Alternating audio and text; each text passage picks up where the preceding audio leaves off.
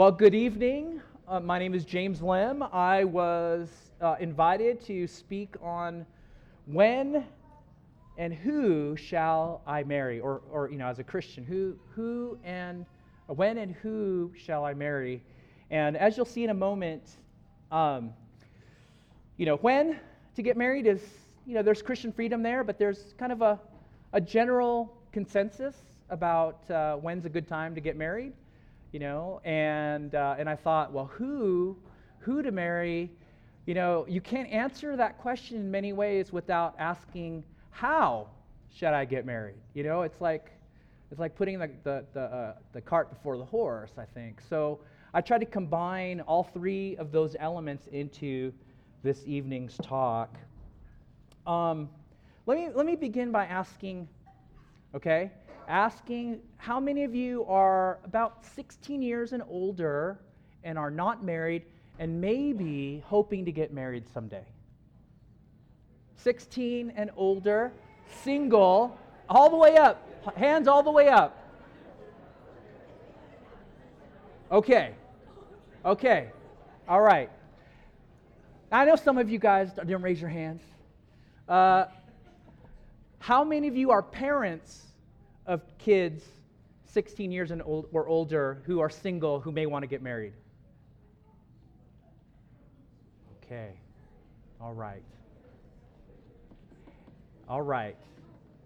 Now, how many of you are parents altogether and hoping someday in like 20 years or whatever they might get married? Okay. All right.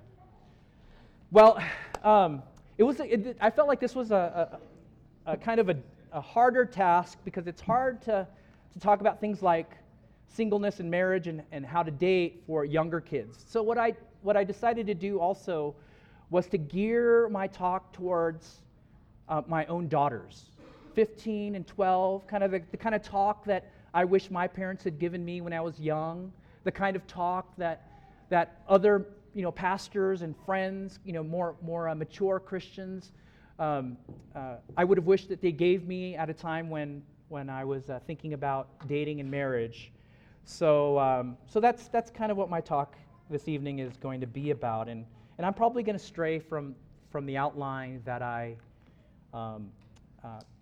printed in the booklet, but not too far, hopefully. Well, let me just read a short section from Genesis 2. You don't have to follow. You don't have to open with me, but just listen.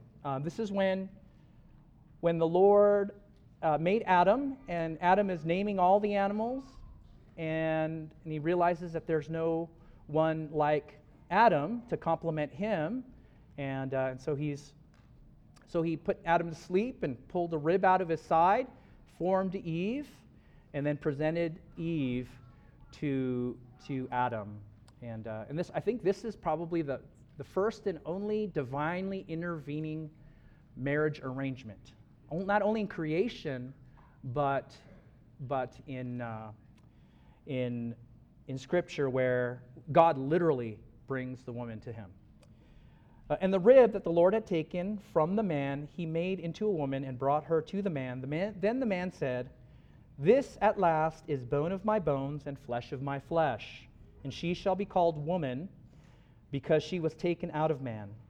Therefore a man shall leave his father and his mother and hold fast to his wife, and they shall become one flesh. And the man and his wife were both naked and were not ashamed." I'm not going to teach only on this passage, but just wanted to let that passage be a jumping off point to the whole topic of when, how, and who I should marry. Well, imagine you were Jacob, right? Jacob. How many of you guys remember Jacob? Right? What do you remember about Jacob? What do you remember about Jacob? Anybody?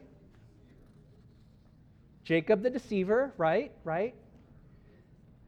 Well, if you remember the story, Jacob was a usurper, and he went to his uncle's land, the land of his uncle, and he met his cousin, and he fell in love with her, and he ended up working for his uncle, And his uncle said, okay, well, how can I pay you for all the hard work that you're giving to me?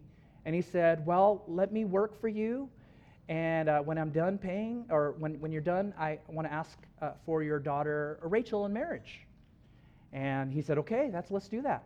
He worked hard. He worked hard for years and years, and said, okay, I'm done. Can I have Rachel as my wife? And Jacob was like, okay, great. So, he thinks that they're getting ready to get married, and they're not sure, but maybe it was in the cover of dark. And they had the little wedding ceremony or whatever, however they did it then. Maybe there was a veil over the face. But Laban tricked Jacob, and instead of giving him Rachel to marry, he gave Jacob Leah. So imagine getting married to one woman and waking up the next day and it's a different woman.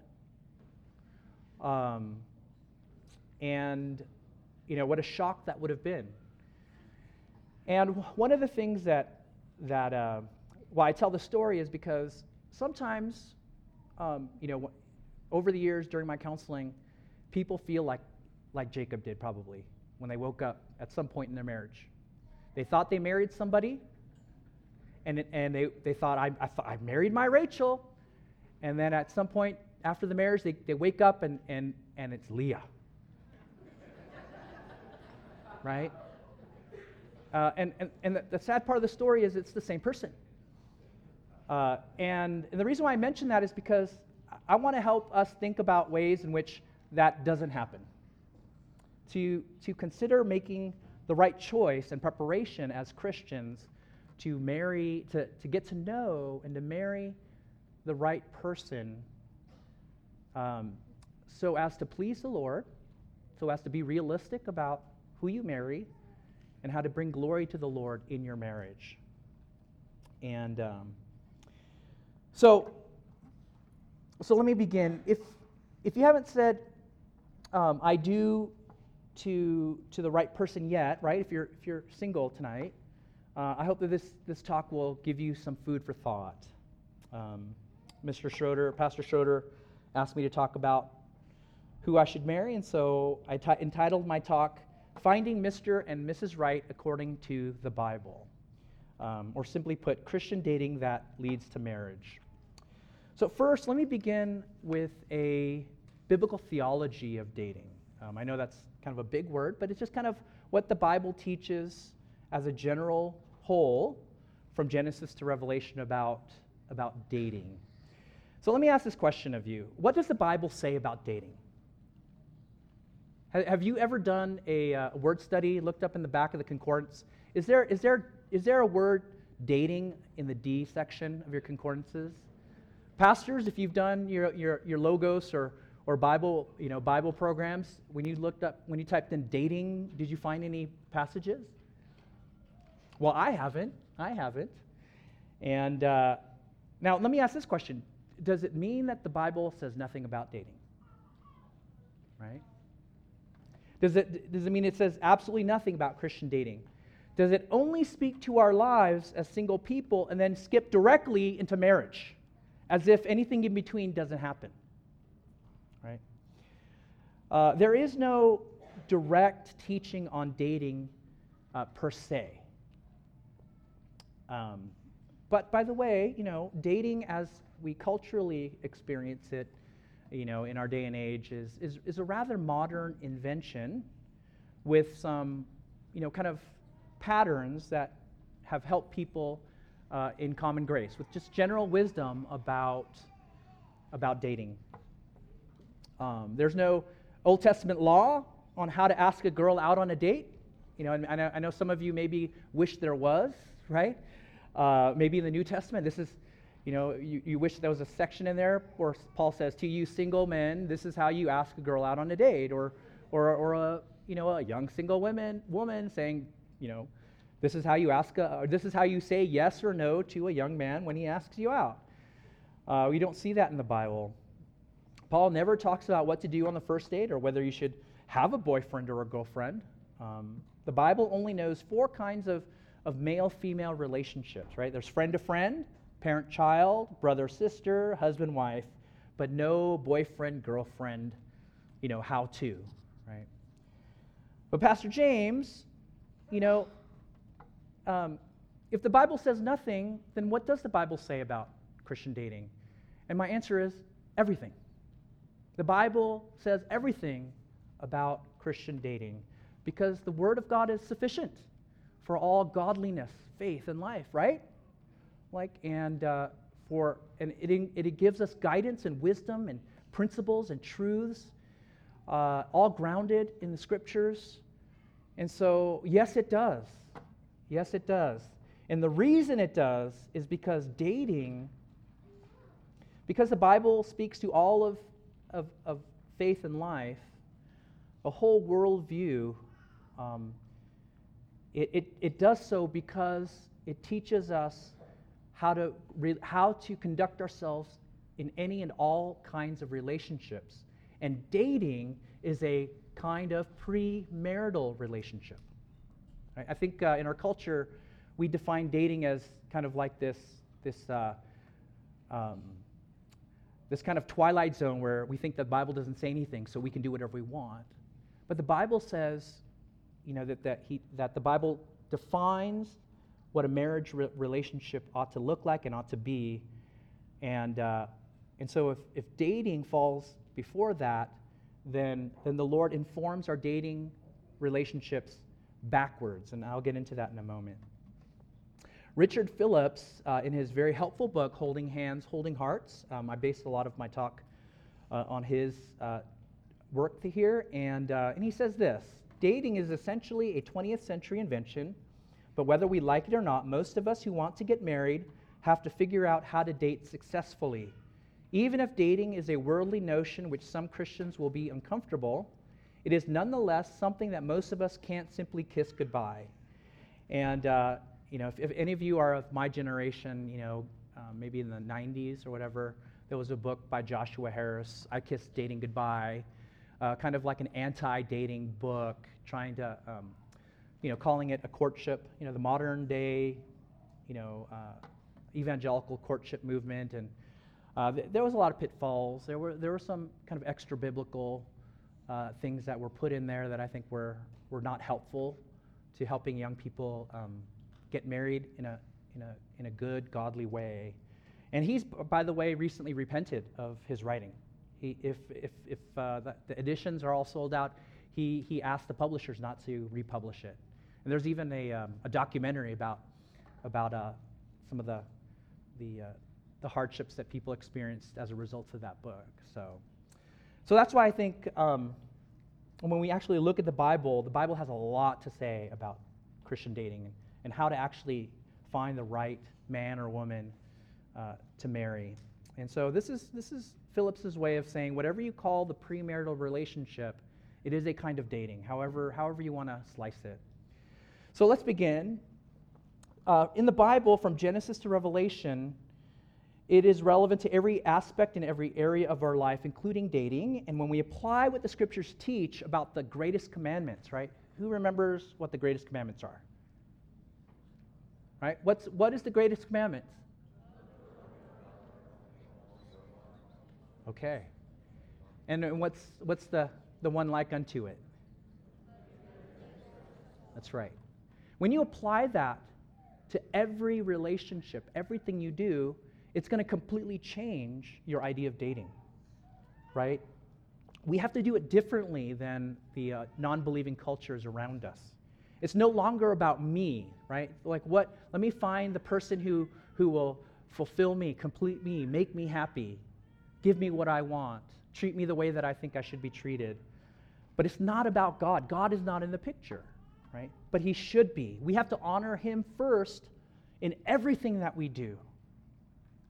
And then when we do that, we're obeying the Lord, and in the end, the Lord's will is always better, always better. All we like sheep have gone astray, each of us have gone our own way. We do that because we turn away from what the Lord commands us to do. We also date by faith, right? I think sometimes we don't emphasize that as much. We date by faith to the glory of God, and we put the other person the possible candidate in this premarital relationship, we put them before ourselves.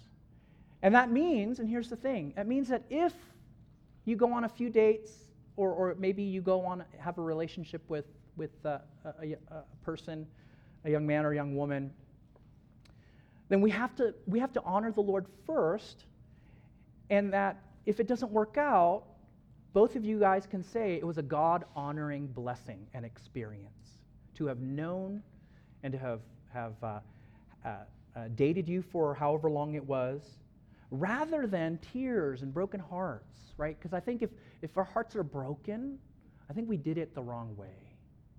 If it's awkward after it doesn't work out, and or we didn't follow the Lord, and we didn't put Him first in the relationship, it wasn't as Christ-centered and God-honoring as it could have been. And so we need to do it in an edifying way. And so, Pastor James, how do we do that? We take what the Bible says about the marriage relationship, okay, and we work backwards and apply the truths to the dating relationship. Because it's not as if the relationship of marriage all of a sudden begins. There has to be a context in which certain characteristics are built, so that when marriage happens, it's a seamless transition, a good seamless transition with particular deep changes once the marriage has begun. Rick Phillips says this: we take the biblical principles of a healthy marriage and work backwards to a healthy dating relationship. The foundations for a healthy, godly marriage begin while dating. So how do we do that? We do that with let me begin with a general overview of what the Bible teaches regarding marriage, and then work backwards, right? So I'm going to talk about what the Bible says about marriage, and then apply that to what that would look like pre-marriage, okay? When God created Adam and Eve, He made them to complement each other. It was not good for the man to be alone, and I know that this earlier today it was like, Paul said it's better to be like me, and that's true. But at the same time, it's a creation ordinance that it wasn't good for the man to be alone in this created order. And so He took a bone from Adam's side to make a helpmate for himself, and He called her Eve. And that's when we read verse 23, bone of my bones, flesh of my flesh. And they weren't just the first man and woman. They were also the first husband and wife. That's why in the very next verse in Genesis 2:24, therefore a man shall leave his father and his mother and hold fast to his wife, and they shall become one flesh. That's was put in just when Eve was created, and that to me says that God saw this as the creation of the first marriage as well as the first couple. So it's a creation ordinance designed by God for our good. And this means three things in marriage, which becomes the building blocks for a healthy dating relationship.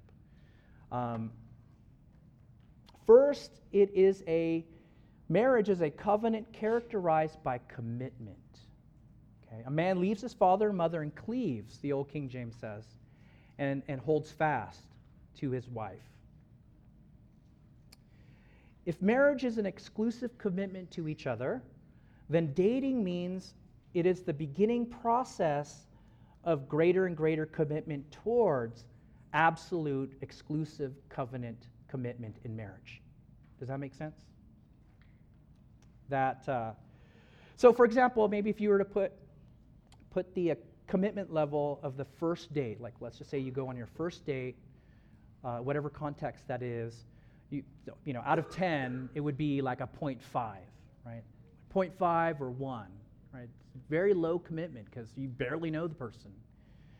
But as you move along, you give more and more of your time, you get to know the person, you trust them more, you get to know them better, you give them more of your commitment, and so you move towards, and then you get married, and it becomes a 10. You commit with them for life, right? So how weird would it be if, like, you met your wife for the first time on your wedding day, It just doesn't make sense. So wisdom tells us that there has to be a process in which we grow in commitment so that we're able to actually make the commitment to say, I do.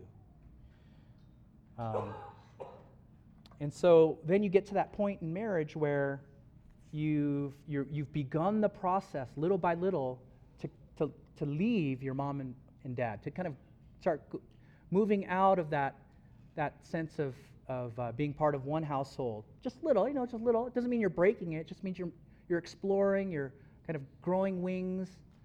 And then as you're doing that, you're moving your way towards cleaving, holding fast to your wife.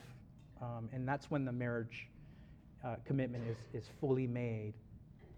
And so, now in addition to the commitment, marriage is also characterized by intimacy, right? That the two shall become one flesh. They were both naked and they felt no shame. And so God made Adam and Eve to fit together intimately in marriage. And this is why it is only in the covenant commitment of marriage that full body and soul human intimacy is realized.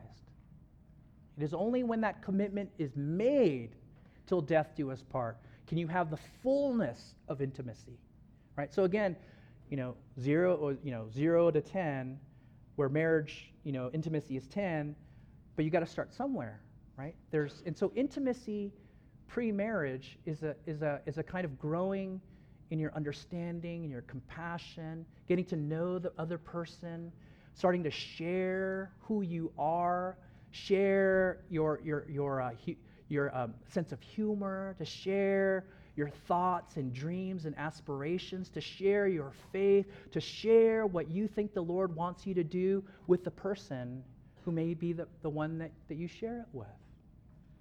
And so dating towards marriage is an ever-increasing amount of sharing as a part of the larger umbrella of intimacy.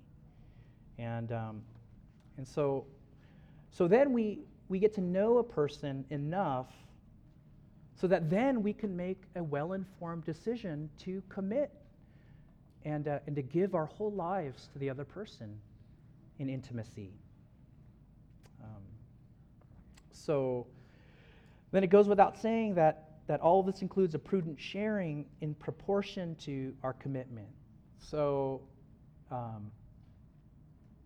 the more you commit to each other in that premarital dating relationship, the more you will share. And of course, there has to be a holy prudence and healthy caution towards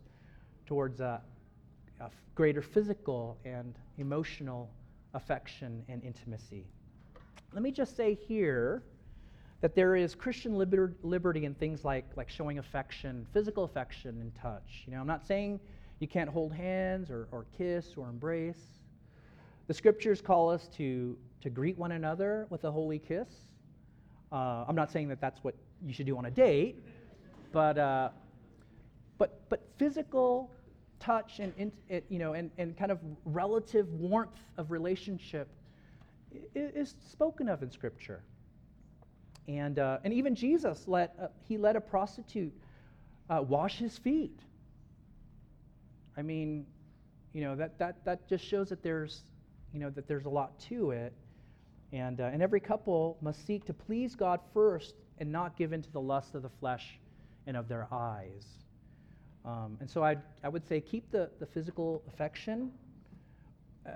This is just advice, not a law, but keep the physical affection to what you would be comfortable doing, say, in front of close friends, godly Christian friends that you could be accountable to. Maybe even in front of your parents, a hug, holding hands, or even the kind of physical affection that you might be free to give if you had a boyfriend or girlfriend and you guys went to church together.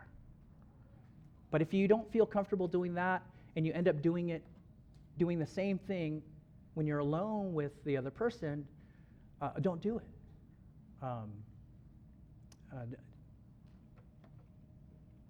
And what's interesting is I remember asking my mom when I was young, Because I never saw my parents kiss, like growing up ever. I mean, it wasn't until like after I'd left college, never kissed. And I was like, Mom, Dad, like all of my friends, their parents kiss.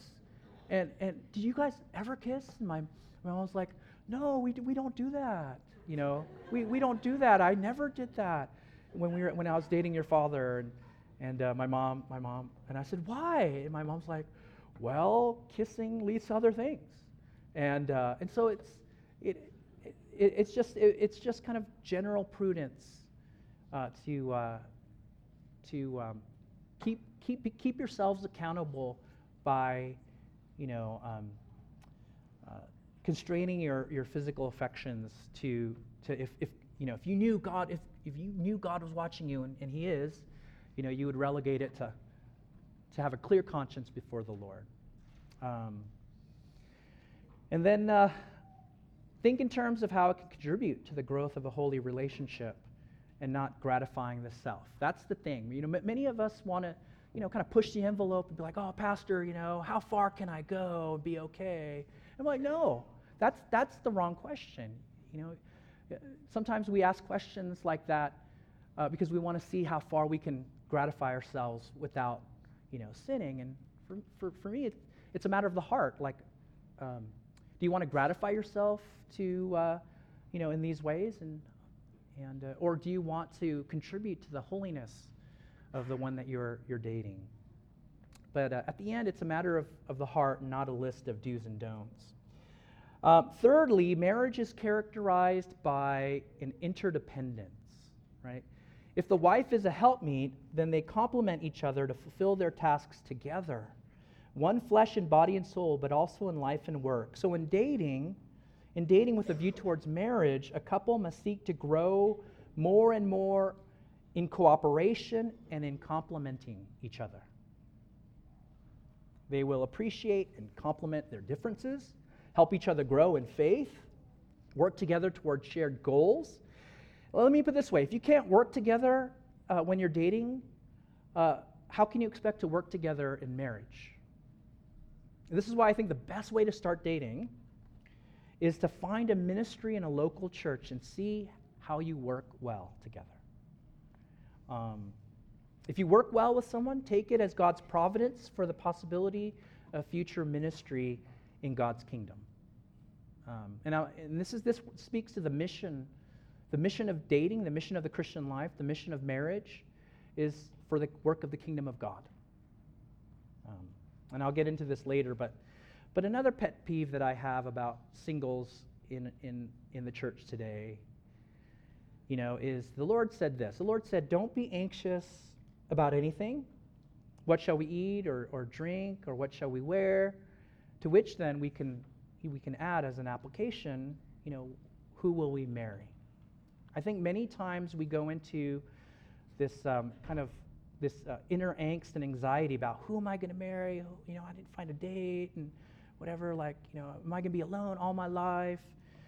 And the Lord says, don't be anxious about that. The Lord will provide, right? Jesus said the Gentiles, right, apart from faith in Christ, they seek after those things as an end to themselves. And I think when anxiety about future relationships and maybe even in dating, it speaks to maybe kind of, the area in which you're not trusting the Lord with it. And so God knows you need them and He'll provide them in time. But Jesus said, seek first the kingdom of God and His righteousness, and all these things will be added unto you. Right? So what does that mean? Right? Do you see what Jesus is saying here about finding a spouse? Right? If you're seeking that, seek first the glory of God. Do the work of the kingdom. Serve the Lord and His people first. And while you're doing that, here's the thing. While you're doing that, while you're seeking first the kingdom of God and His righteousness, God will provide everything for you, including a spouse. Sometimes, when we sometimes we kind of turn this whole thing around upside down. It's like, seek first my kingdom and my happiness, and everything else will be added. And we have to go back to seeking first God's kingdom. And so this is why I think serving the Lord in a church or a wider ministry of churches is a very good way, to find a future spouse. It's a very good way. And I'd encourage many of you, all of you, to do that. And of course, you can meet a fine Christian spouse in other contexts, but even then, you should see if you can serve the Lord together with that person. And this is why Paul tells Christians not to be unequally yoked with unbelievers, because they will never be able to serve the Lord in the way that you serve the Lord. You must be equally yoked with believers in order to do the work of the kingdom and to serve the Lord. Paul says, marry only in the Lord, because God seeks first his own glory. And you can't do that with your spouse if your spouse doesn't have the same mission and goal in mind, to seek the glory of God. And the point I want to make in all of this is that the Bible is a sufficient word for faith and godliness, including finding a godly spouse in God's providence. So pray. Pray for your future spouse. Pray for the one that you're dating. Pray for, and parents, you can pray for the future spouse for your children even now. And you even, pray for them afterwards, right? Their whole lives. But in particular, pray for them. And so we need to see the dating relationship in this way, the premarital relationship to God's glory. And if the Scripture shows us what a godly marriage ought to look like in Christ, then we need to incorporate them into a healthy dating relationship.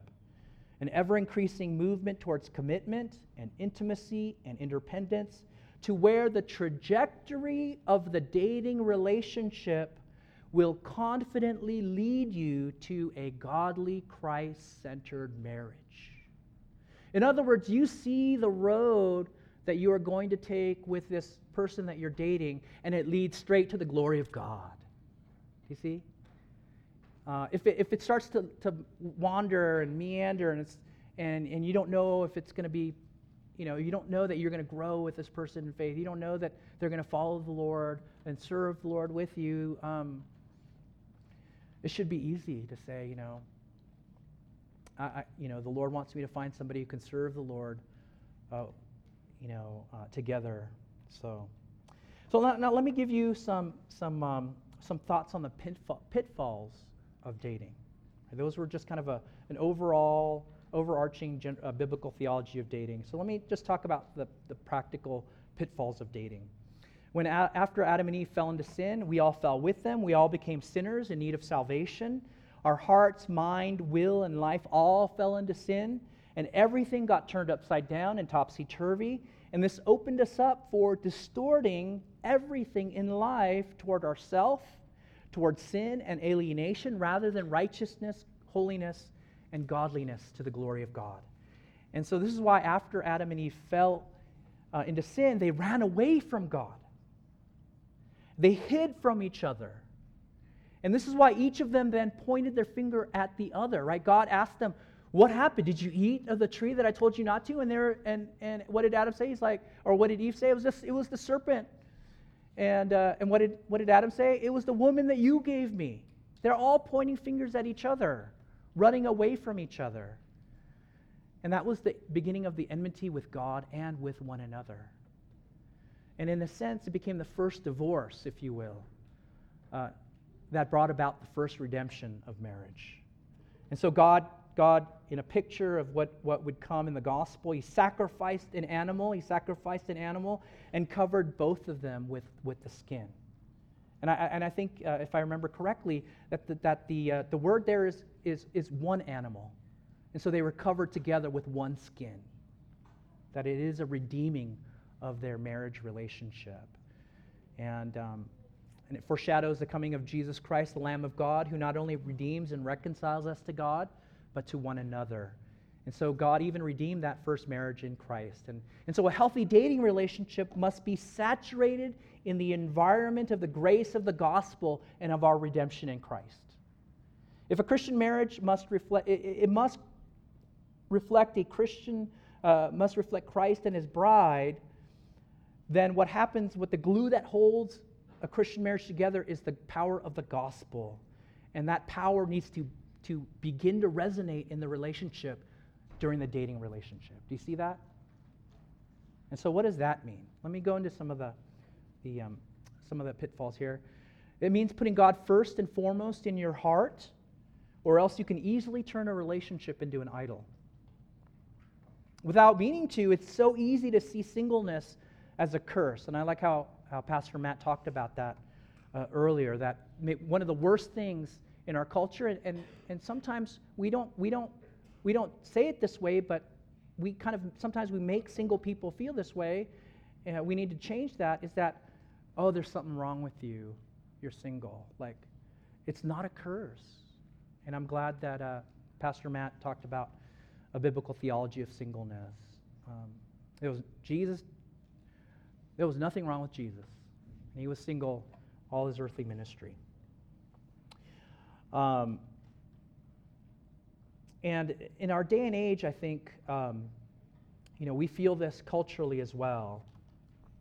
We look in an increasingly secular world where the idea of finding meaning and identity and hope and in life used to be, in some way, people will look to religion and they would look to God for a meaning outside of themselves. But when you take God out of the equation in the cultural and social areas of our lives, then we as worshiping people, our hearts are idol factories. What's going to happen is we're going to put that same hope and meaning and identity into someone or something else. And this is what Tim Keller calls apocalyptic romance, is that if we take our meaning and we separate it from finding meaning in God, then we're going to then look for something else to find our meaning. And in our culture, we try to find our meaning and hope in another person. If I only find my soulmate, if I only find the right person, if I only marry the right person, then I will be happy and everything will be great. Happily ever after, thank you. But then what happens is we find out they're not as perfect as you thought they were. They're sinners. They fall short of your requirements, and then we become even more hurt, even more disenchanted, even more broken. And so we even turn romance and marriage into an idol. And when we put all of our hopes and dreams for happiness on that other person, again, they'll devastate us. We'll be devastated if they disappoint us. But at the same time, it will crush the other person, because no one person ought to bear the burden of our eternal happiness. It will crush them. It will crush them. For example, when we turn a boyfriend or a girlfriend into an idol, one of the things that we can do is we can overlook their flaws. We can try to hide our own, right? And when they disappoint us or we disappoint them, it devastates the relationship. And it was because they didn't put God first. They put themselves first. And as the hymn says, all other ground is sinking sand. It's just a matter of time you're going to have a difficult dating relationship. It's just a matter of time you're going to have a difficult marriage when God was never in the picture and you built your house on sand. But if we put God first and see everything else in its right order and relationship and priority, then we can truly be ourselves and not be afraid. We can see how we can say, I've got sins that I'm struggling with, but I'm not going to lie and try and pretend I don't have any. I'm kind of dorky. I make some funny. I'm a little socially awkward, but God loves me. He accepts me. He loves me as his son and daughter. And so if a boy or a girl rejects you, you're not devastated. We can see everything clearly in relationship to the Lord. So we can be realistic about being sinners in need of the gospel. We can acknowledge that we can't save one another by a relationship. We can't save each other from loneliness. Only the Lord can do that. That's a really big pitfall. It's that we're lonely and we need someone to rescue us. But we don't look to the Lord. We look to to another person. And then we'll find out it hurts even more when we're still lonely or as lonely. Only Jesus can fulfill that loneliness. And it has the added benefit of infusing a deeper sense of our own sins and flaws and shortcomings, while at the same time accessing the ever greater resources of God's grace to forgive and heal and grow in love. And I'm going to touch on that in a moment. I'm going to talk about that, about the idea that one of the most important ways that the gospel helps us grow in not only in grace but in love for our future spouse possibly, is that he who is forgiven much loves much. And so you need to learn how to confess your sin, forgive and reconcile, and then begin to grow in a deeper gospel-centered way in that relationship. And it doesn't just apply to marriage there. So when you begin that gospel dynamic in the dating relationship, as you realize that the other person is a sinner just like you, and the more you experience God's love together in the gospel, the more easily you will confess, repent, and forgive, and then your love will truly grow. I don't think we think about that. That's the wonderful gospel principle that, that the one who forgives much loves much. And I know for a fact that Taylor loves me very deeply because she has forgiven me in so many ways. I'm very thankful to her. But if you try to hide or try to brush your sins and wrongs that you commit against the other person and pretend that they weren't there, that they didn't happen, you paper over them because you're afraid you might hurt the feelings of the other person and they won't be interested in you anymore, then you absolutely cannot grow in love. If you've never had to extend forgiveness to the person that you're dating, then your love will only grow as deep as much as you forgive. And if you haven't forgiven, it's not that deep.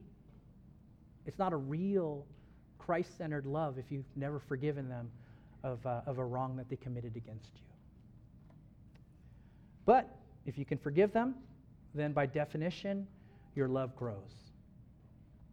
And so when I counsel young couples preparing for marriage, I ask them, when was the last time you guys got in a fight? And how did you make up? And when the couple say, oh, we've never fought, then I'm like, ooh, uh-oh. Like, okay, then. And then I push a little harder, and they're like, okay, we fought here and there. And that's one of the telltale signs of learning to grow in love, is when you can extend that forgiveness and grace. So here, let me give some really practical tips to help you find your future Mr. and Mrs. Christian right. First, don't wait for the one who is going to knock you silly or sweep you off your feet. That is a Hollywood lie. That is a Hollywood lie, an illusion to find your quote-unquote soulmate. There's only one Messiah in the Bible, and everyone else is more or less compatible. Don't pine for an unrealistic prince or princess charming. Look around down to earth for fallible yet genuine Christian single men and women right in front of you. I feel like single people in our churches, I feel like all the single people are walking around with binoculars, looking for Mr. and Mrs. Right, and then there's Mrs. Right or future Mrs. right in front of you, but you can't see them because you got binoculars. Take them off and see the people right in front of you as possible mates. And Taylor, she used to hate me for being this unromantic, but I think this is what the Bible teaches. Dating with the goal of marriage. You never find Mr. or Mrs. Right until you find Mr. and Mrs. I do. See that? So fish or cut bait. Okay. And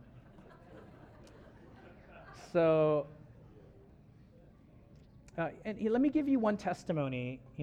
One person was serious and mature, and he says, I pursued her, this godly Christian woman. I pursued her for marriage, and I didn't look back. The day I married Beth, she became the one. See, I think looking for the one is a Hollywood lie, but once you say I do, she is the one. Secondly, redefine what you think is attractive. Redefine what you think is attractive. Sometimes the Apostle Paul says, do not be conformed to the world, but be transformed. And I think we apply that to all of these other things except our expectations of future mates. Some people are attracted to good looks or reputation or education or something more socially accepted. They have all of these things that make them attractive. But Jesus isn't the first thing that comes to their mind about them. Lisa Anderson, a director for youth ministries for Focus on the Family, who also is on staff at a PCA church in Colorado Springs, she wrote an excellent practical book on dating, and I encourage you, to take a look at it too. In addition to Rick Phillips' book, it's called The Dating Manifesto, and she says this: maybe it's time we took this whole idea of attractiveness back and made it more than a shallow standard of attraction. Because you know what? Maturity is attractive. Forget what all the rappers and teen idols. So third is distinction and direction in dating. Okay, now I'm going to touch some nerves here, I think. Men and women, make sure you are actually dating. Don't fall into the trap of the undefined spend time together without any labels thing. Dating is not just hanging out one-on-one. As I'd mentioned, it's the initiation, nurture, and growth of an intentional relationship toward the goal of marriage. Now, saying yes, of course, doesn't mean that you should start planning your wedding. It should have the trajectory of ever-increasing commitment, intimacy, and interdependence. Dating without a destination is simply a ship lost in the vast ocean of I don't know what we are. Like a GPS, you have to punch in where you want to go in order for everything to go, to know how to get there.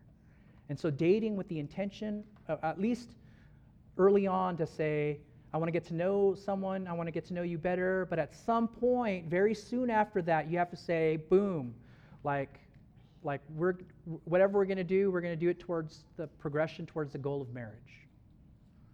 And then the moment we realize that it's not going to be a good thing, then you end it. And so this is why I recommend people not to date until they can reasonably be near marrying age. This is the when should I get married, right?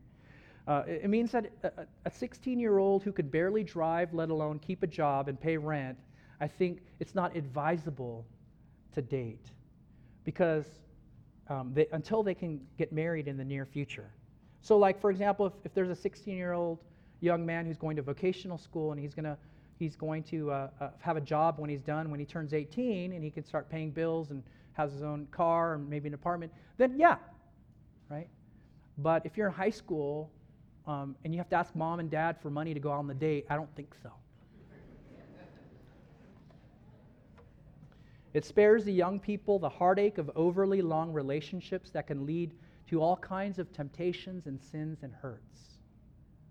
This is why the Westminster Divines in their larger catechisms, under the seventh commandment, not to commit adultery, they say, undue delay marriage as sin. So this is not a hard and fast rule, but if a young man can reasonably get married in the near future, I'm not going to give a window, then I think a young man and young woman can start dating. And the same goes for a young lady. Okay, so fourthly, don't get stuck in the dreaded friend-lationship. Lisa Anderson tells the story of a young couple, Ben and Ashley. They become best friends at church. They hang out a lot. They go to movies together. They have inside jokes. But Ashley starts to have feelings for Ben. He's sweet, funny, and not so bad looking. And one day she falls for Ben hard. They even look at engagement rings for fun as best friends. And Ashley wonders, when is Ben going to make his move? Then one night as they're hanging out, Ben asks Ashley for advice. Sure, Ashley says, ask me anything. And Ben asks, what do you think of Kate? The new girl at church. Ashley asks, what about her? Ben answers, well, I think I'm going to ask her out. Ashley, dear friends, is in a friend relationship. She doesn't know whether to fake calmness or burst into tears. How could you? This is when a young man and young woman become close friends, but one of them secretly likes the other, and the other one secretly knows, but is stringing her along until something better comes along. That's a friend relationship. The other one has no idea, or maybe the other one has no idea and thinks they're just friends. And Anderson says this, evaluate the time you spend with the opposite sex, particularly those you may be attracted to. Are you hanging on with little to no encouragement? Move on and save yourself from a friend relationship or worse. And I'll confess, as a young Christian, among my peers, I've seen my fair share of friend relationships with Bens and Ashleys. So I just wanted to encourage you in that way. So here, let me give you a quick list of 5 attributes of a future godly spouse that you ought to be. Now here, let me just stop here. These are 5 attributes that you ought to be in order then to recognize them in someone else. Right? You will never know what it means to be godly if you are not godly yourself. Right? Attracted, if you're not attractive in terms of your faith and your life with Christ, you'll never see that in another person. So here they are. First, they must be serious about following Jesus. Not just a lukewarm believer, not maybe. Let them be hot for Jesus. On fire. Here's one. Redefine attractiveness in terms of holiness, so that holiness becomes hotness. Secondly, commit to the life of a local church. Right? If you can commit to loving your fellow brothers and sisters and family in Christ, if you love other sinners saved by grace in church, then you can do that more and more in really deep Christian ways in dating. So commit yourself to the Lord's Day services, commit to Sunday school or Bible study, commit to the means of grace, commit to the old and young, to the married and singles, to the authority of the under-shepherds in your church, to pastors and elders. Be a contributor, not a consumer. Be sacrificial, not superficial. Be a servant, not one who demands to be served. That's the character of the true spouse who committed himself who committed himself to sinners to save them, to serve and not to be served, and to give his life as a ransom for many. That's really what it is to be more Christ-like there. Third, take responsibility for your maturity. Right? Learn life skills. Don't spend 12 hours a day on Xbox. Get a job. Take ownership of your maturity and ask God, ask your parents, ask older, mature Christians to shepherd you more and more into godly maturity. Right? Maturity is caught as well as taught. Fourth, learn to serve where you are. If you seek God's kingdom and his righteousness, then he will add everything else unto you. Fifth, follow the pattern of gospel risk and reception. For men, one of the ways we begin to take on the leadership of a husband is humbling ourselves like Jesus and risk rejection and boldly ask a girl out. Future husbands begin leading in the dating relationship by asking and nurturing a safe environment of commitment, intimacy, and interdependence. The woman then who trusts the Lord will trust the Lord by waiting for the man to initiate. See, if there's a guy you like or whatever, and he doesn't ask you out, if he can't lead by simply asking a girl out, he's not going to be a leader. If a guy doesn't have enough backbone to ask the girl out, he's just not going to lead well. And also, you need to have a safe environment of the man's commitment and intimacy and independence. Then the woman can see if the guy is worth following and submitting to as a future husband. See, if you begin to lead well, and for men, if you lead well in a dating relationship and the girl feels safe and secure, if she gives you your heart, she doesn't feel like she's gambling. That's the way you lead well in godliness in a dating relationship. And then also be approachable, young ladies. Be approachable and available to have one-on-one conversations with young men. Of course, in a setting, right, like in a public setting, like, two people are standing over there talking in a crowd. And I say this because and Taylor's going to kill me for telling this story, but there was a small group of singles in our church in La Jolla, and Taylor, and I was single, and I was kind of saw Taylor, and I thought she was good looking, and so I wanted to get to know her better, and so I wanted to talk to her, and so she would move from groups of people to other people, and I wanted some one-on-one time to kind of talk, to get to know her better, so I followed her a little bit to each of these little groups, and Taylor to this day will say that I stalked her, but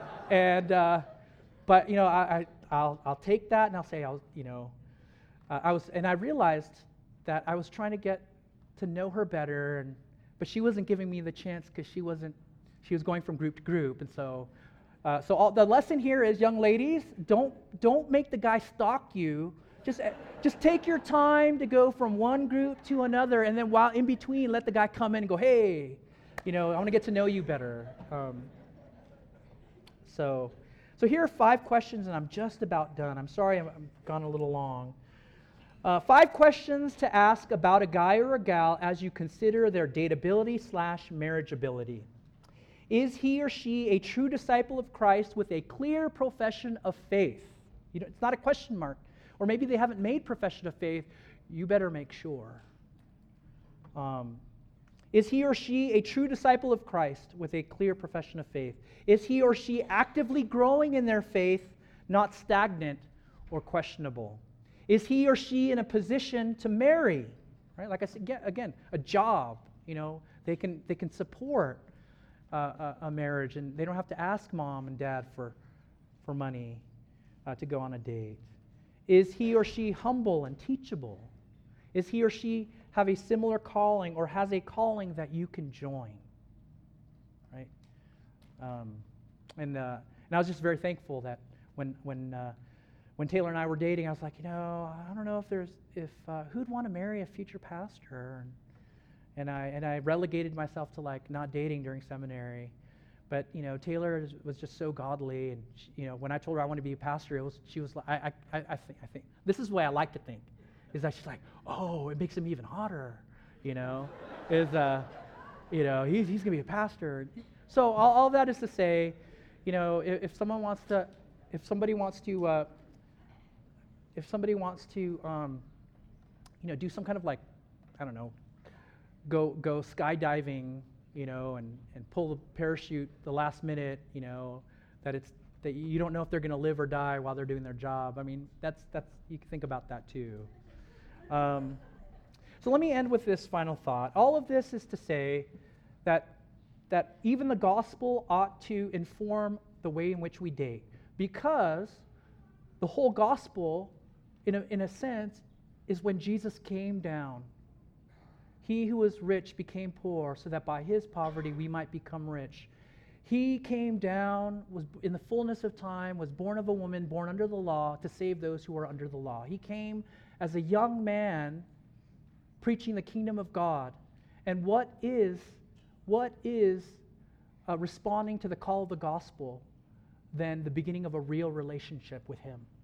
In a sense, Jesus came to initiate a premarital relationship by calling sinners to repent and to confess and put their faith in him.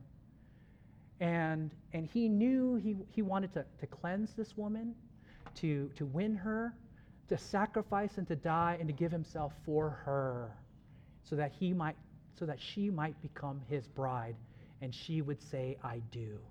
The whole of the gospel is a dating relationship consummated with marriage. And we ought to conduct ourselves in that same Christ-like manner, so that when you do find Mr. and Mrs. Right, it's because you find Mr. and Mrs. I do in Christ. Let's pray together. Our Father, we thank you for the gospel that shows us how to be married, but also to show us how to find a spouse.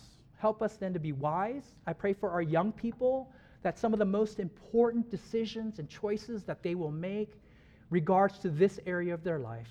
I pray that each and every one of them would put their faith in Jesus Christ and seek first your kingdom and your righteousness in all that they do, including finding that future helpmate if it be your will.